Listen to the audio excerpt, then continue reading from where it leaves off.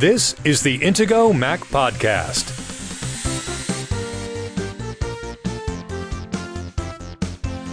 In this episode, there's some new malware out there, and we'll tell you what you need to know to protect the data on your computer and mobile devices. Plus, we'll have some details on Apple's new file system, APFS. The Intego Mac Podcast is presented by Intego, makers of security and utility software exclusively for Apple products since 1997. Now, here are the hosts of the Intego Mac Podcast, Kirk McElhearn and Josh Long. Good morning, Josh. How are you today? Good morning, Kirk. I'm doing well. How about you?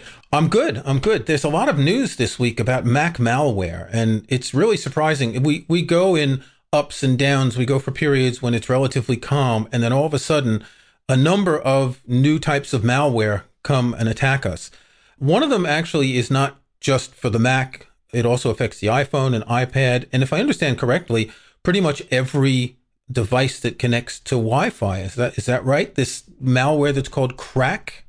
Well, yeah. So Crack is the name of a vulnerability, and it affects pretty much everything that uses Wi-Fi. And it's not that there's a particular malware that can necessarily infect all these devices. What it is it's really a vulnerability in the way that the Wi-Fi protocol is implemented, the WPA2 protocol, which is generally considered to be the most secure way to do Wi-Fi. The way that it's implemented, it makes it possible for an attacker basically to eavesdrop on everything that you're doing on your wireless network. Everything.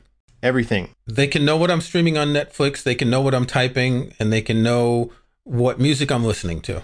In theory, yeah. You said something important there, in theory. I'd like you to explain to listeners exactly what we mean when we use the word vulnerability. A vulnerability is when there's a product or service, hardware or software that has a problem that can be exploited. Maybe it's a way that a protocol was implemented, or a way that the hardware was designed that doesn't function maybe quite according to the standard. In some cases, it does technically comply with the standard, but the way that it was implemented allows for an attacker to be able to exploit a certain way that something might be implemented. So in this case, Crack actually is sort of an acronym. It stands for Key Reinstallation Attack.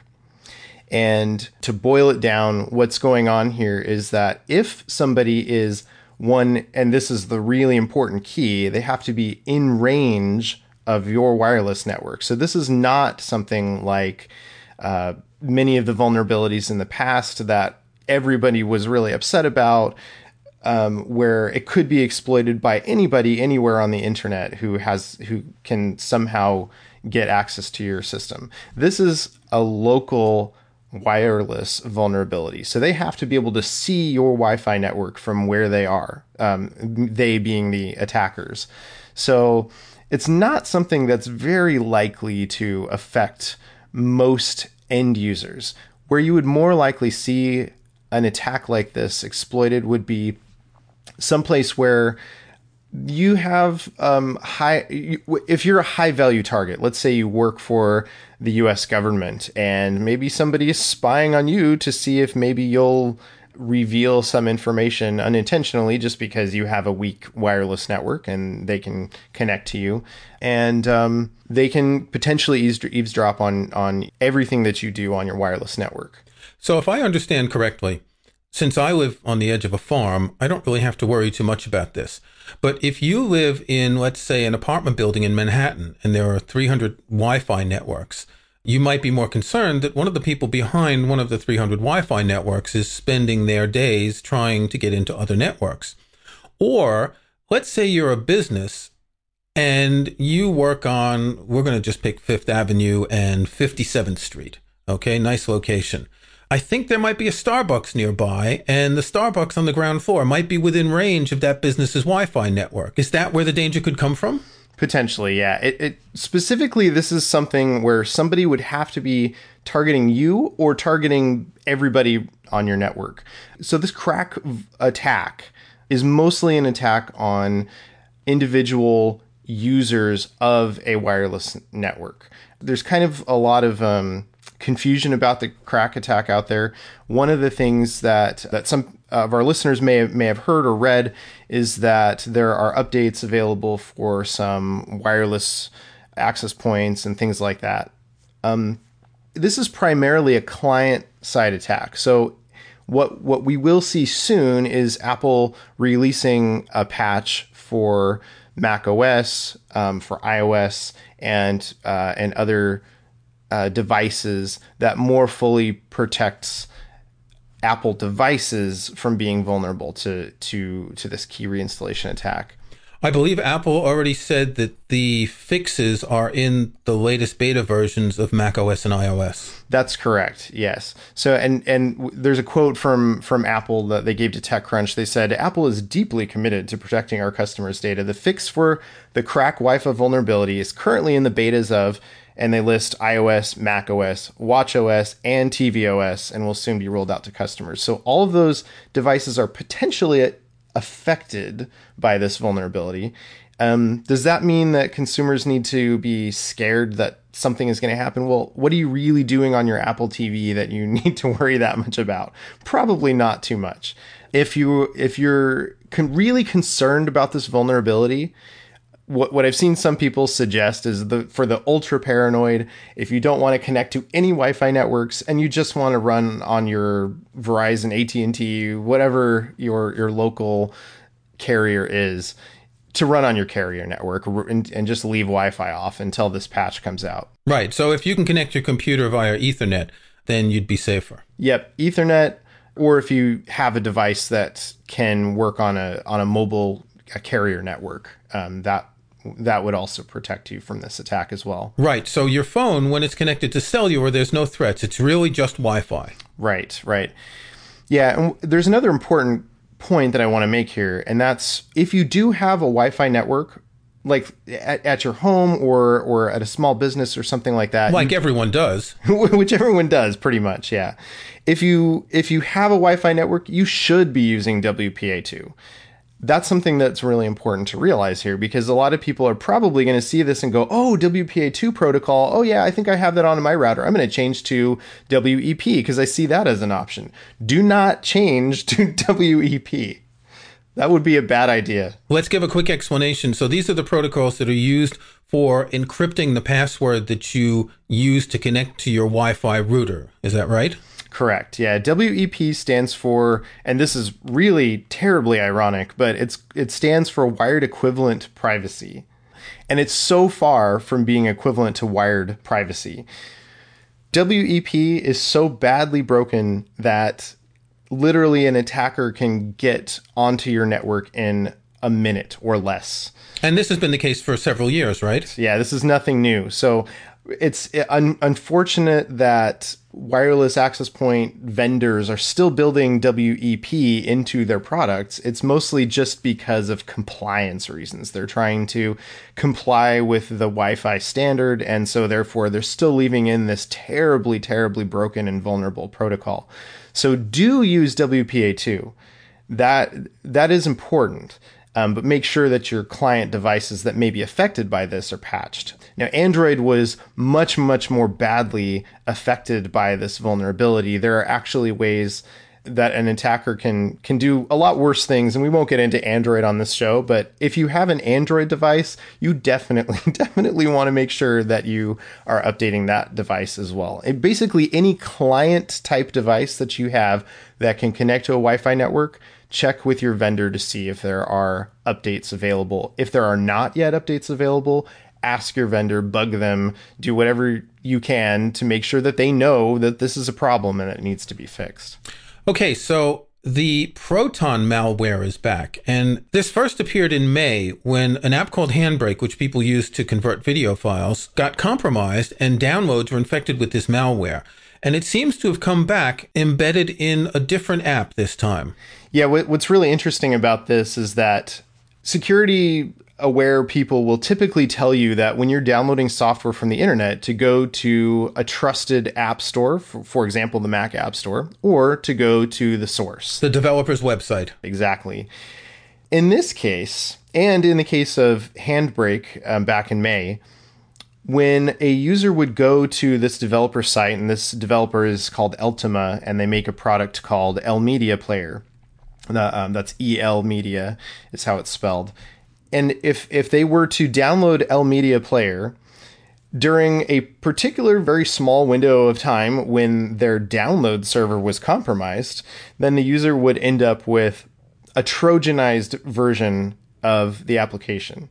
So what that means is that they would get the software, but when they run the software, it would also install malware on their computer. So let's just quickly define a Trojan horse. It's a type of application that carries malware, and it goes back to the story in Homer's Odyssey where the Trojans gave the Greeks a horse as a gift, and the Greeks, of course, hadn't heard the news that they shouldn't open attachments. There you go. I think it would be important for us to discuss what this malware can do. Yes. So if you happen to download Elmedia Player while an infected version was available from the distribution website, it's command and control software. So essentially what that means is that this malware puts a backdoor into your computer for an attacker to be able to do things like copy your files, to search through your files, to phone home to their servers, to create a secure tunnel between your infected computer and a system that they control, to upload files from your computer to them, and so forth. And it can turn your Mac into part of a botnet? Right. Which basically means they can do whatever they want with your device. They can use your device to attack a particular web server, say, that they don't like. Maybe the attackers really don't like, apple.com. And so they use, thousands of infected machines like yours to all try to attack apple.com at once. They probably won't be very successful with apple.com, but that's an example of the kind of things that an attacker could potentially do if your device is part of a botnet. And they can also use your device to send out spam, to store pornographic images, for instance, that people don't want to get caught with. They can use it to mine Bitcoin. Yeah, exactly. And that's a really interesting point about holding something of yours for ransom. And you gave the example of pornography, and they actually could do that if they're taking files off of your system. You may have some very compromising files on your system, and if you do, then that certainly does make it possible for them to extort you, to try to get you to pay a ransom so that they won't release it. And of course, there's nothing that really is going to prevent them from releasing it.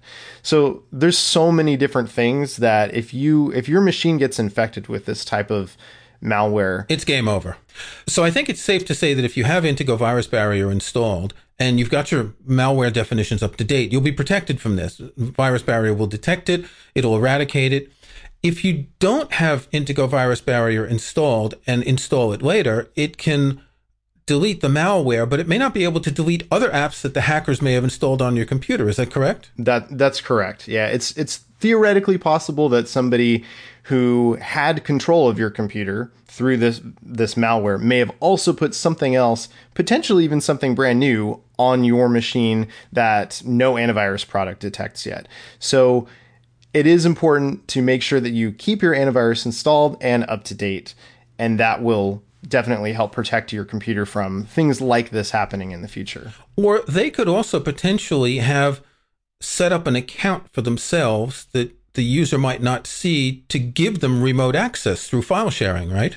Exactly. So if the malware gets installed, basically if you don't have antivirus software on your computer and the malware gets installed, it's game over. You may as well back up your individual files and start completely from scratch. Okay. Because there's no way to really know for sure whether an attacker still has something in your system. Yeah. Now, Mac OS has a system called Gatekeeper that's supposed to detect malware. Why didn't Gatekeeper stop this? Well, there's kind of a couple of reasons for that. So Gatekeeper, and sometimes if you're reading the Mac Security blog, you might see us call it XProtect. This is functionality that's been built into macOS since the last version of Lion, which was macOS 10.7, all the way through the current version of macOS. And essentially what it is, it would be better described as a bad download blocker. But the way that this works is it's reactionary.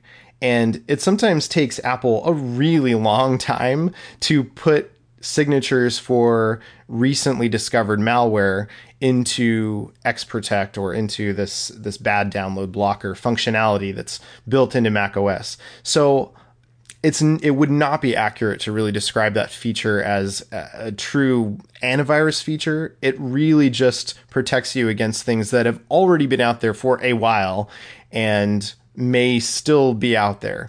Like Flash Player. Well, yeah. So there's a lot of compromised versions of Flash Player. And if you happen to download one that Apple knows about that's been out there for a while, then potentially it might help prevent you from installing that malware. But it's not really a true antivirus feature, and it takes much, much longer for Apple to update those signatures than it does for an antivirus company that stays on top of it. That's what they do. I mean, that's where their focus is making sure that they're protecting their customers.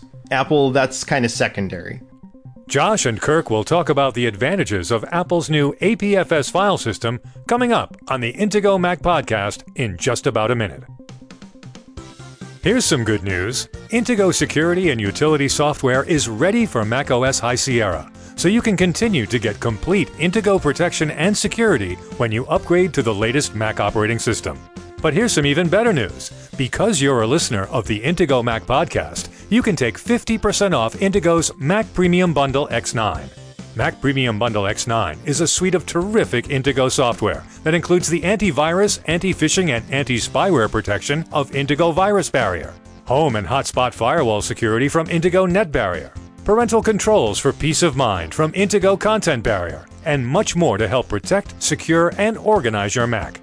Download the free trial of Mac Premium Bundle X9 from Intego.com today, and then use the promo code IntegoPodcast at checkout to save 50%. That's Intego Podcast to save 50% on complete Mac protection and security with Intego's Mac Premium Bundle X9. And remember, all Intego products are updated for compatibility with the latest Mac operating system, High Sierra. Intego, devoted to protecting Apple products since 1997. Visit Intego.com today.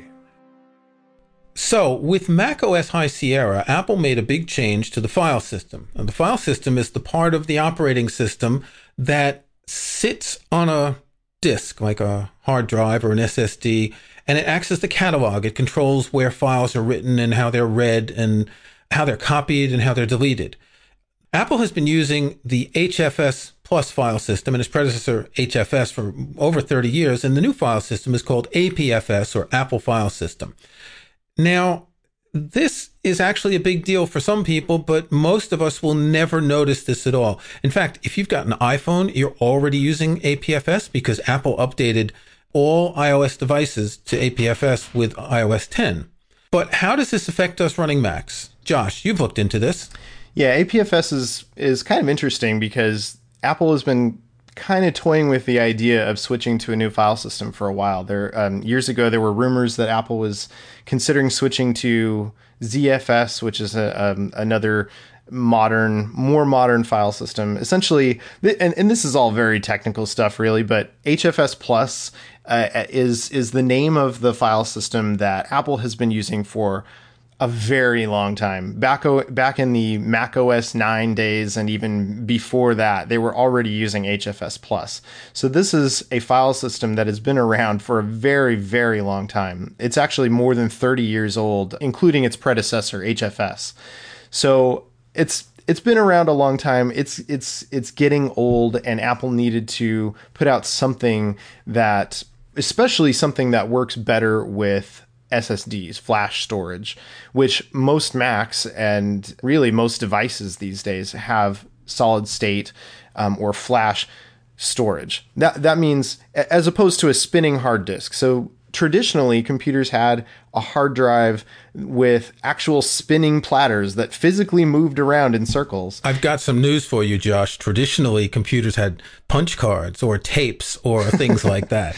So, yeah, it's definitely, it's still an old technology, I guess, these spinning hard drives. You do still find them typically in systems where people have needs for a greater amount of storage. Flash memory is still a little bit on the expensive side, and spinning media tends to be quite a bit cheaper. So you do still see non-solid state drives in some modern systems, but the world is definitely moving in that direction of moving to solid state storage. And the difference here is that reads and writes, particularly to the catalog part of the disk, are much faster with solid state storage than they are with hard drives, correct? That's right. And so one of the things that I think is really important for users to realize is that when they upgrade to High Sierra, so if you haven't already upgraded, and you've got a system that has flash storage, this new file system, APFS,